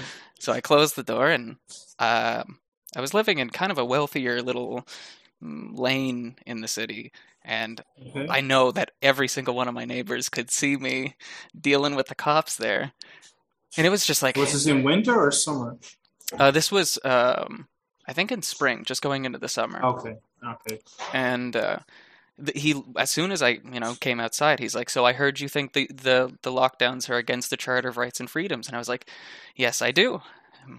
Already getting anxious about the whole thing, And he went on to explain that the Emergency Act justifies that and essentially nullifies portions of the Charter of Rights and Freedoms. And okay, so it's a worthless document then. That's fine, but isn't the rule of law that it applies equally to all men? And that, like, I just can't have, like, cops do not want to debate, right? Yeah. So I have this. I don't know if it's because I'm autistic. I don't know if it's just like I don't know what it is, but I need to have that conversation, and I realize that if I did, I've seen what happened to Eric Garner, right? I'm gonna get shot. Don't Yeah. have it with a cop. Don't ever have it with a cop. With the cop, you just say yes, amen. Do whatever you have to do to make him leave, and then just do your own thing. Right? It's never worth it. It's just not worth it. So we had a little bit of this back and forth, and he was like, "Well, do I have to put you under arrest?" And I was like, "Nope." Like, that's it. Like, no, you don't. And he gave me this slip that was essentially a formal warning, and I was just like, "Okay, can I go? Am I free to leave?" Yep. All right, have a good day. Close the door. I packed my shit. I was out of there by the end of the week. Right. Yeah. Yeah, really, really annoying. Really horrible to have that happen to you in Canada. Like, seriously. Like, I mean, if this is possible, anything is possible, right? Right? It just means. But we're under the impression that on average speaking, the military and the people that work in the police force, they serve the abstract of Canada, which is like the value system that we live under. Right. But that gets rug pulled under us suddenly. Just one tiny virus, and everything we thought we had, as long as it wasn't being challenged. And as soon as it was being challenged, and of course politicians will say, well, we have majority support in the population, but like, creating consensus is so easy, right? If you tell the media, tell them this, if you make everybody scared about whatever it is, there's your fake consensus, right? Yeah. And in Canada, we still do the first past the post voting. And Trudeau campaigned on electoral reform, but that never happened, right? So at 32% of the population of Canada's votes, Trudeau's majority government. That's great consensus. 32%, guys. I love it. Well, to be honest, like, if I would be on the streets homeless if it wasn't for Trudeau, because I was completely out of money, and then I lost all my busking and stuff, and then I had my car break down. So the CRAB was a lifesaver for me. And if there had been a really conservative federal government at that time, I don't know if that would have happened. Now it's a horrible solution, right? Because it's just money printing, and everybody pays the bill for it later, right? Yeah. But I was kind of happy it happened that way. I knew a lot of people, and it really helped them out that they were not in a situation where they had no wages, right? Yeah. And they did that quickly and effectively, and that helped people a lot, right? Yeah, I 100% agree. I'm curious, and this is just whataboutism, so it's not really important to think about it, but it's like, would we need the CERB if not for the ridiculous lockdowns? Now, again, as I said earlier, I don't trust the opposition of course. to not do the lockdowns. But in the beginning, look, you got to understand, we cannot be upset about the first response to COVID, right? People were terrified. Dying, you could, well, not terrified, but we had these precedents. You'd look at Italy, you see a lot of old people were dying at the same time. They'd crashed their healthcare for a little bit. Their mortality rate briefly went up to like 7%, really, really high. So that freaked all these governments out a little bit, right? And for very good reason. So I don't blame them for doing something, right? Right. But then very, very quickly what happened was that everybody decided, well, this is a nice crisis, and I'm going to politically take benefit of this crisis. That's what happened. Yeah. In the beginning, like Trudeau, we did very well, and like Alberta was very well prepared for this. We had all the masks and all the ventilators, and everything was stocked. Nothing to do with Kenny, but just people before him got everything ready. In the United States, they were really prepared under Obama. They had like everything in place, and everything got just completely broken down before the pandemic even. But then afterwards, in the beginning it was done by science, and it was just like the idea was very simple. Let's not all get sick at the same time. Let's just spread it out over time. but then they completely did a 180 from that. I think like last summer they should have just opened up everything in Canada. Just let it open, let it play out. As soon as we would have hit, as soon as you get like 80% of everybody over 65 vaccinated, that's it. Yeah. That should have been it. That should have been it. And then you just switch it around to, because realistically speaking, like even in the beginning, they could have said, okay, everybody over 65, you have to stay inside, and the rest can do whatever they want to. That would have worked out way better. But you piss off your constituents a lot if you do that. Yeah, and also I think that would be, at least under Canadian law, age discrimination, which would, if it went to federal court. Yeah. But Alberta has never really had any enforced lockdowns, right? Like even this is such an essential thing. Like even if this was the most contagious, deadly thing that would kill you as soon as you step outside the door. I mean, even then, I don't think government should be like, oh, you have to stay inside. I mean, people, if it was that deadly, people would figure that out really quickly, and they'd stay inside because they would be terrified, or would just flee into the country and never come back. So yeah, no, but I wasn't definitely not talking about lockdowns. I was just talking about very sensible things like, the mask wearing does slow the spread a little bit down. Yeah. Incentivize people to get the vaccines. Like you can just give. If they would have just been like, we give you an amazing tax benefit you can't say no to if you get the vaccine. And then once you get to 70, 80%, that's it. You're never going to get the remaining 20%, whatever you do. Yeah. I think we're at 90% vaccinated for 2 shots nationwide, but only about 60% for the 2 shots plus boosters.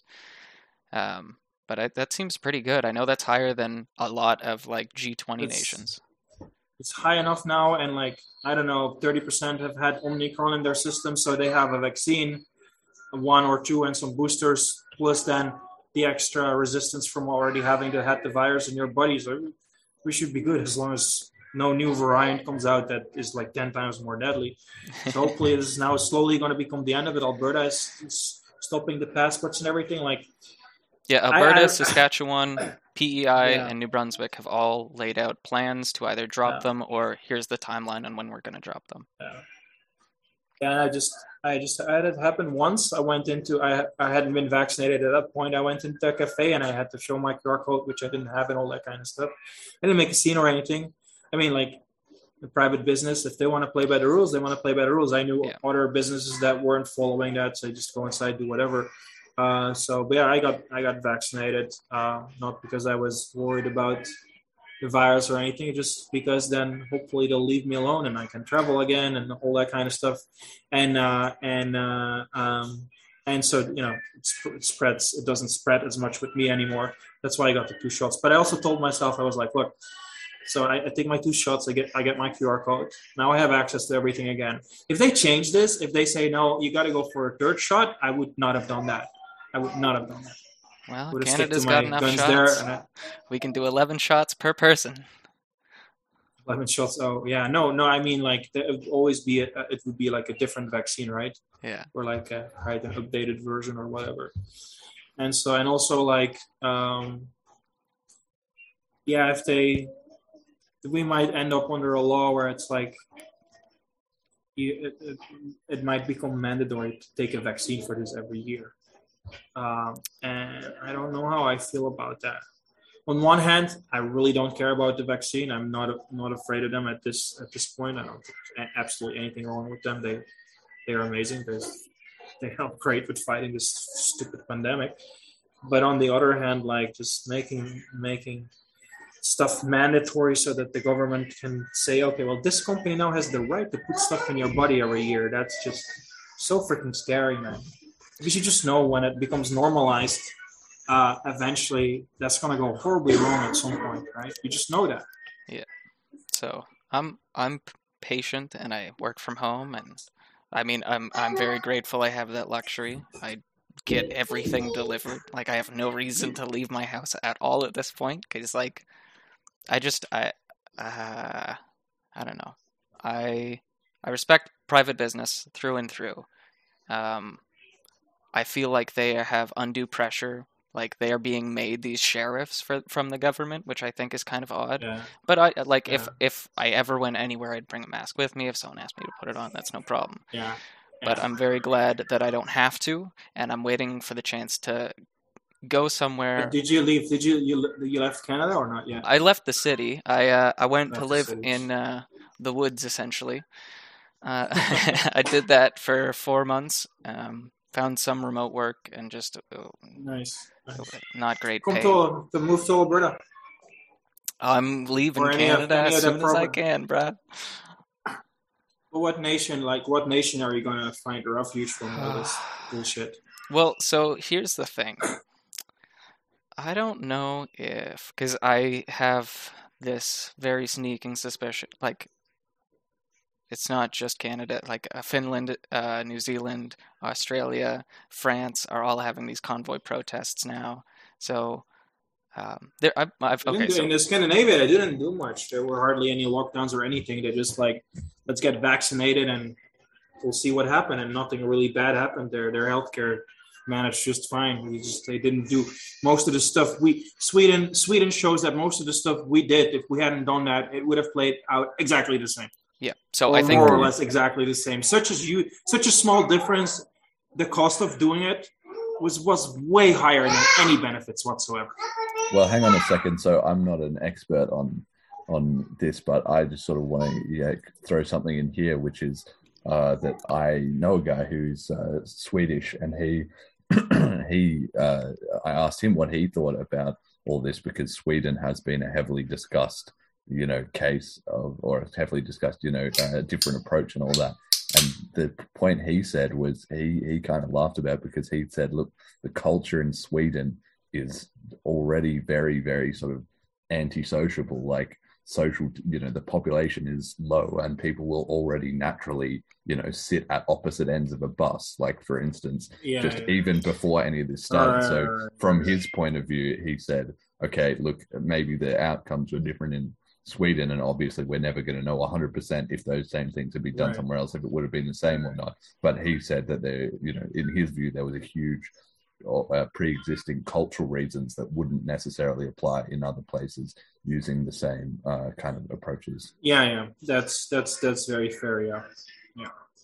So 2 years into it, I think my biggest question, that's not just a whataboutism, is why haven't we, regardless of political party, gone, wow, our healthcare infrastructure is garbage. This needs more money. We need more nurses. We need more doctors. I want the answer from a Canadian perspective, because I can tell you that.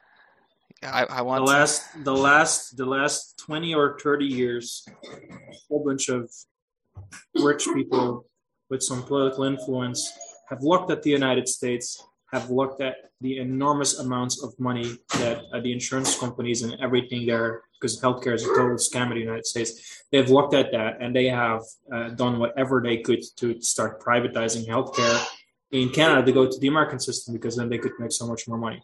So that's the whole reason why they have been breaking it down. So medicine gets better and better, and so they've just been if you just look at, for instance, if you look at hospital beds per 1,000 people, this has gone down in most modern nations, but that's just because we don't need that many hospital beds anymore. But if you just look at already the difference between Belgium and Canada is in Belgium they have 5.5 hospital beds per 1,000 people.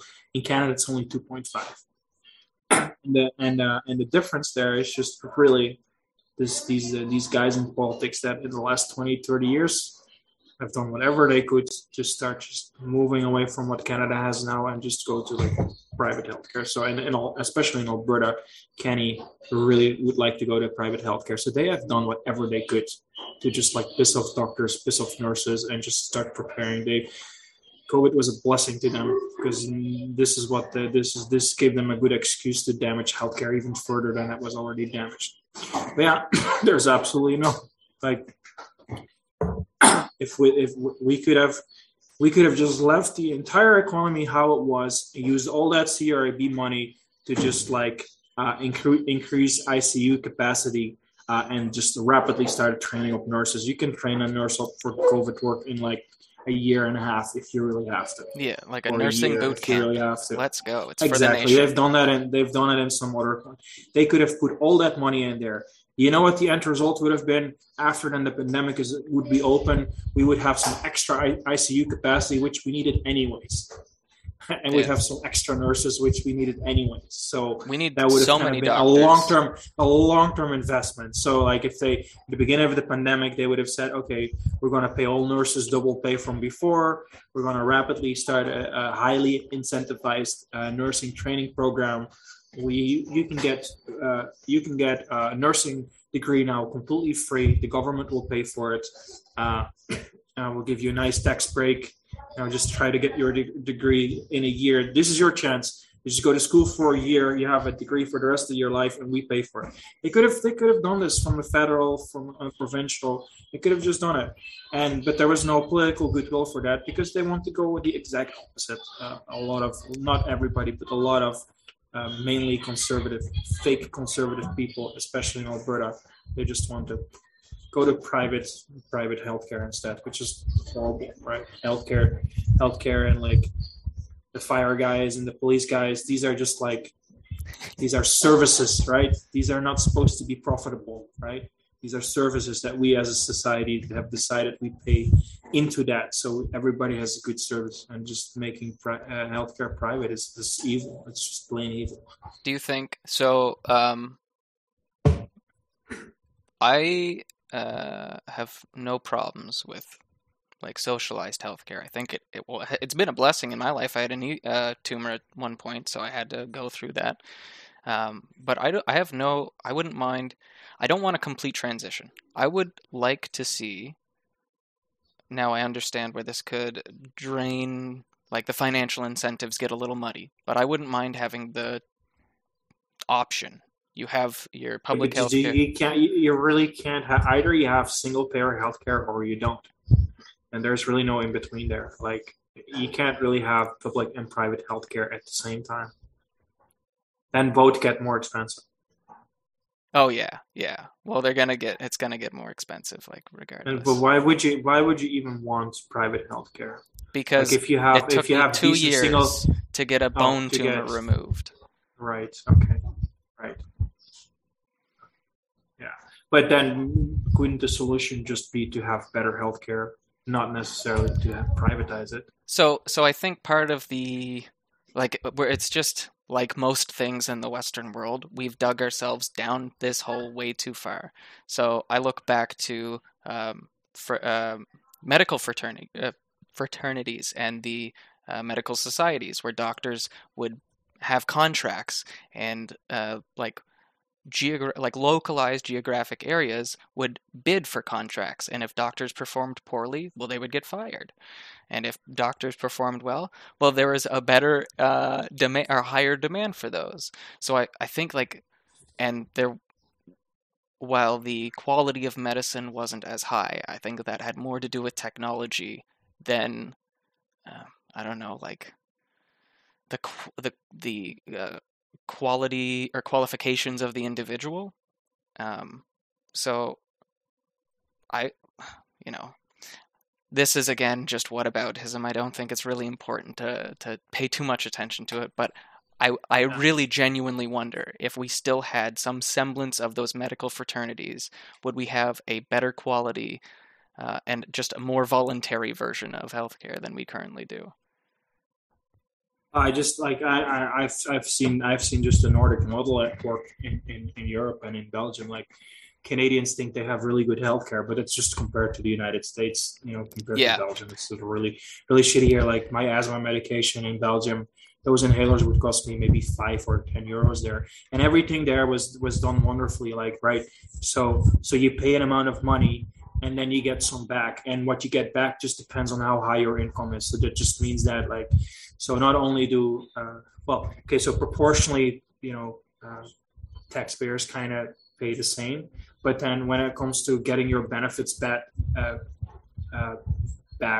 like the lower your income is, the more money you get back that you have paid into this. And I think that's an absolute great system, because it's it just equalizes everything, right? You want to have a society where that really smart person that is born into a poor family has the exact same chances at making it as the rich kid, right? The United States does not have that at all. Canada has that a little bit, but Europe is just such a blessing there, right? Anybody that has it in them can study up and do all these kinds of stuff. I think it's a great system, and I just wish that in Canada would just go full out on the Nordic model. If they would just follow that, they'd fix a lot that's wrong with healthcare right now, and then you wouldn't have to wait 2 years for your surgery.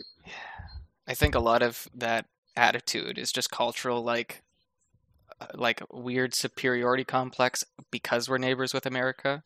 I think that fundamentally just comes down to looking. We're not those guys.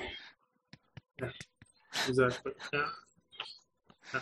Anyway, guys, I have to start signing up. We've been going for a while. Yeah. We have to get some food. Yeah, this definitely all just changed track a little bit, and that's completely fine. It's been great having you and Daisy on the show, and definitely I'll get you back as well on sometime so we can chat about BTH and chat about the world as well too. I think it'll be interesting also to see the viewer reactions. Like, we might try and do some stuff that's more like live stream style, like this, where things have less of a kind of schedule or whatever. But I don't know, just before we sign off then, we've already been going for quite a while. I don't know if you just want to see if Daisy has any final points, or do you want to give any kind of message to the BCH community?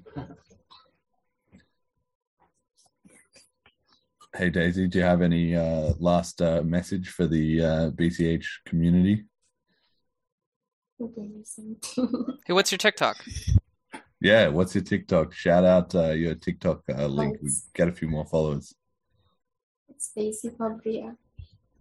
At Daisy Fabria. We'll link it in the description of the episode and stuff, so that everybody can follow you there and get some more BCH and other content, I'm sure too. Awesome.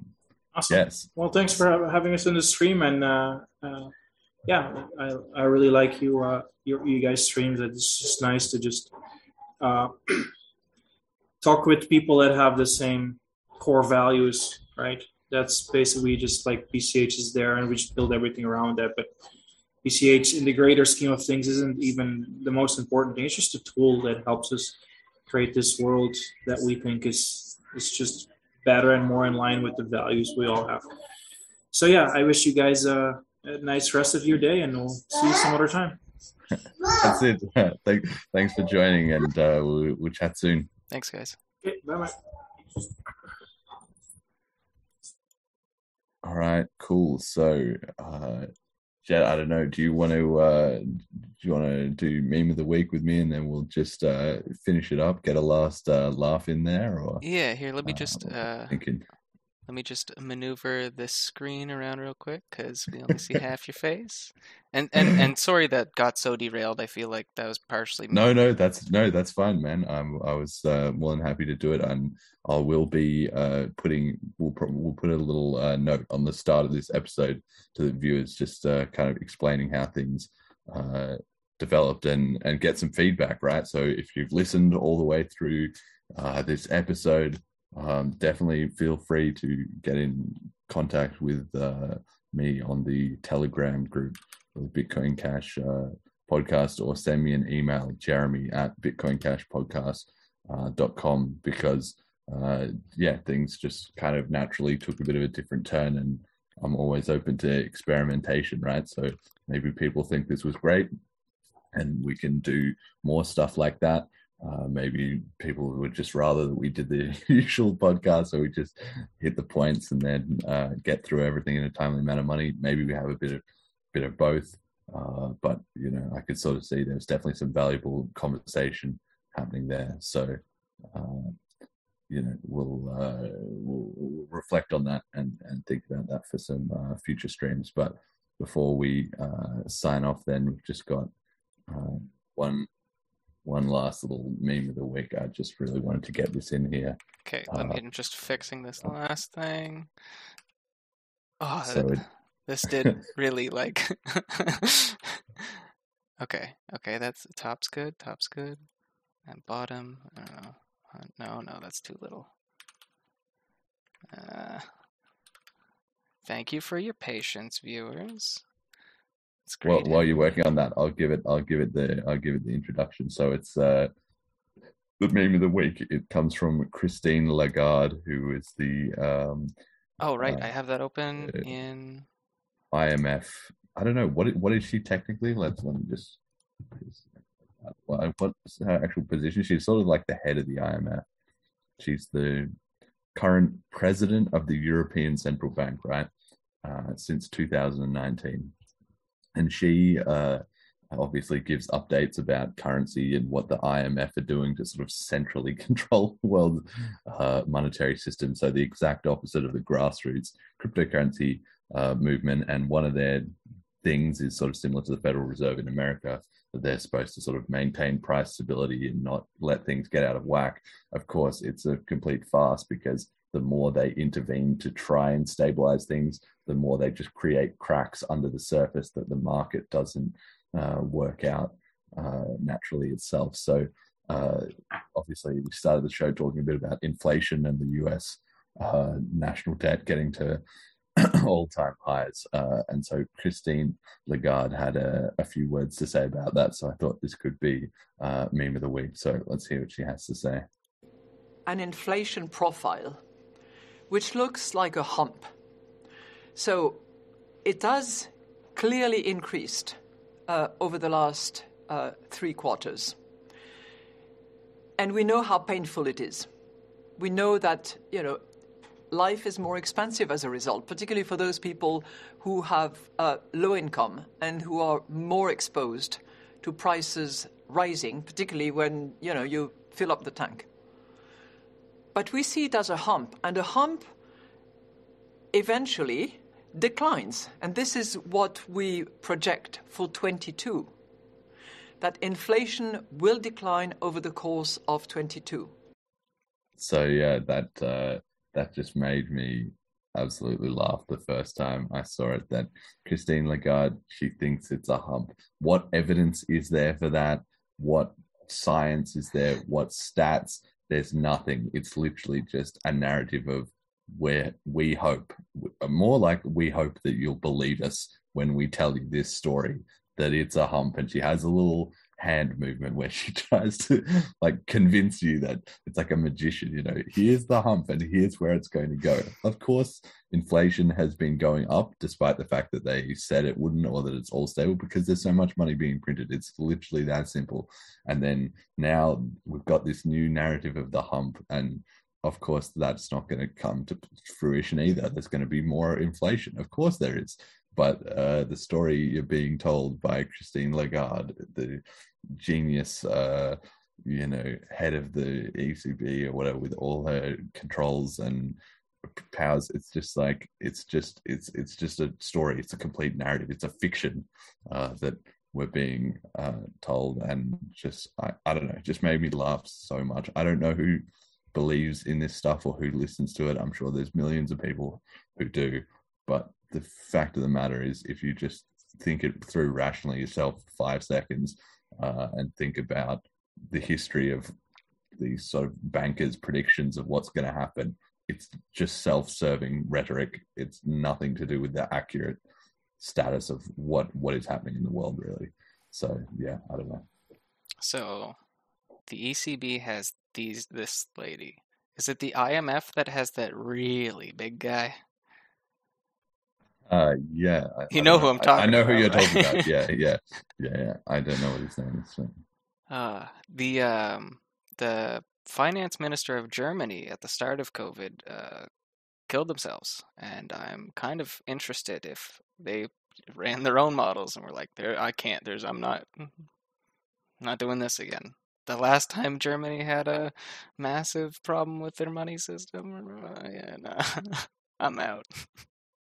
Well, we might be heading back towards a Weimar Germany type of situation. So everybody be aware, you're hearing the real talk on this podcast. It's not going to be a hump. There's going to be a lot more inflation. US debt is getting to unsustainable level. It always has been. The system is designed so that we will forever be in debt. And that's the point of Bitcoin Cash. So join the cryptocurrency economy, start trading in that, because that's an asset-based system, which just fundamentally gives the world a bit of a free out of just the enormous mess that we are currently in. Has like the price of your groceries gone up over the past year? Well, yeah. Well, I mean, mine has. I know for sure the food and stuff that I buy. I mean, I have pretty limited spending pattern, really. I buy a bit of food and I pay for my housing, which is on a contract, so that hasn't changed. And I've been surprised there hasn't been more word from my landlord kind of about that. I would have expected that, but it seems like that's insulated a bit at the moment. But price of food is going up, definitely. And there's not much else that I regularly kind of buy, to be honest. My utilities and all that are included. So it's just, it's been sort of fine-ish but I can see it happening everywhere when I just look around at the price labels on stuff, and this kind of Christine Lagarde trying to gaslight people about the price of literally gas, right? That's where people feel it, like the pinch at the pump or whatever all those like slogans are. Like, people notice where that's something that they're really tuned into the price of, and so when that starts going up, the common people or the people at large sort of really feel it, even if these bankers are trying to tell them some other story. Like, they can just see that it's a lie in their everyday experience, and they feel the direct pain of that. And so, yeah, it just ties into everything we've talked about, with people searching out alternative sources of information, people adopting cryptocurrency, people realizing the system needs to change, and people realizing that they're not being served. They're actually controlled. It's the opposite. They're doing the serving, even though they're probably at the bottom of the pile. I'm curious if, like, you know, the average, like, the really average blue-collar worker that doesn't even turn on the news, that just, you know, watches The Simpsons or something, if they remember that crude oil was $, like, a year and a half ago, and they're like, what in the fuck happened? like even if you don't pay any attention to anything, the prices of gas were so low, and how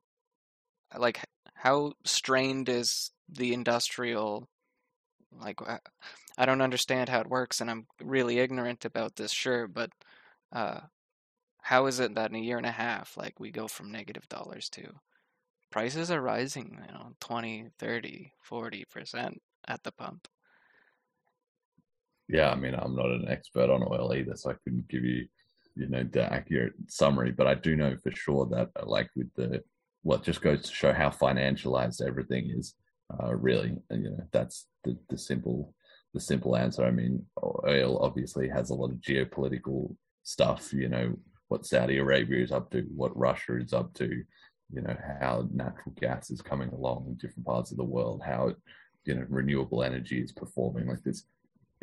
We need to have a whole expert guest or a whole separate podcast to get through oil, but it really just goes to show, right, that the average person suffers as a result of these kind of whims of the manipulated levers of power by the people who do have access and control over that kind of stuff, because it's clearly not just, you know, the market figuring out a sort of supply and demand equilibrium. There's no question about that.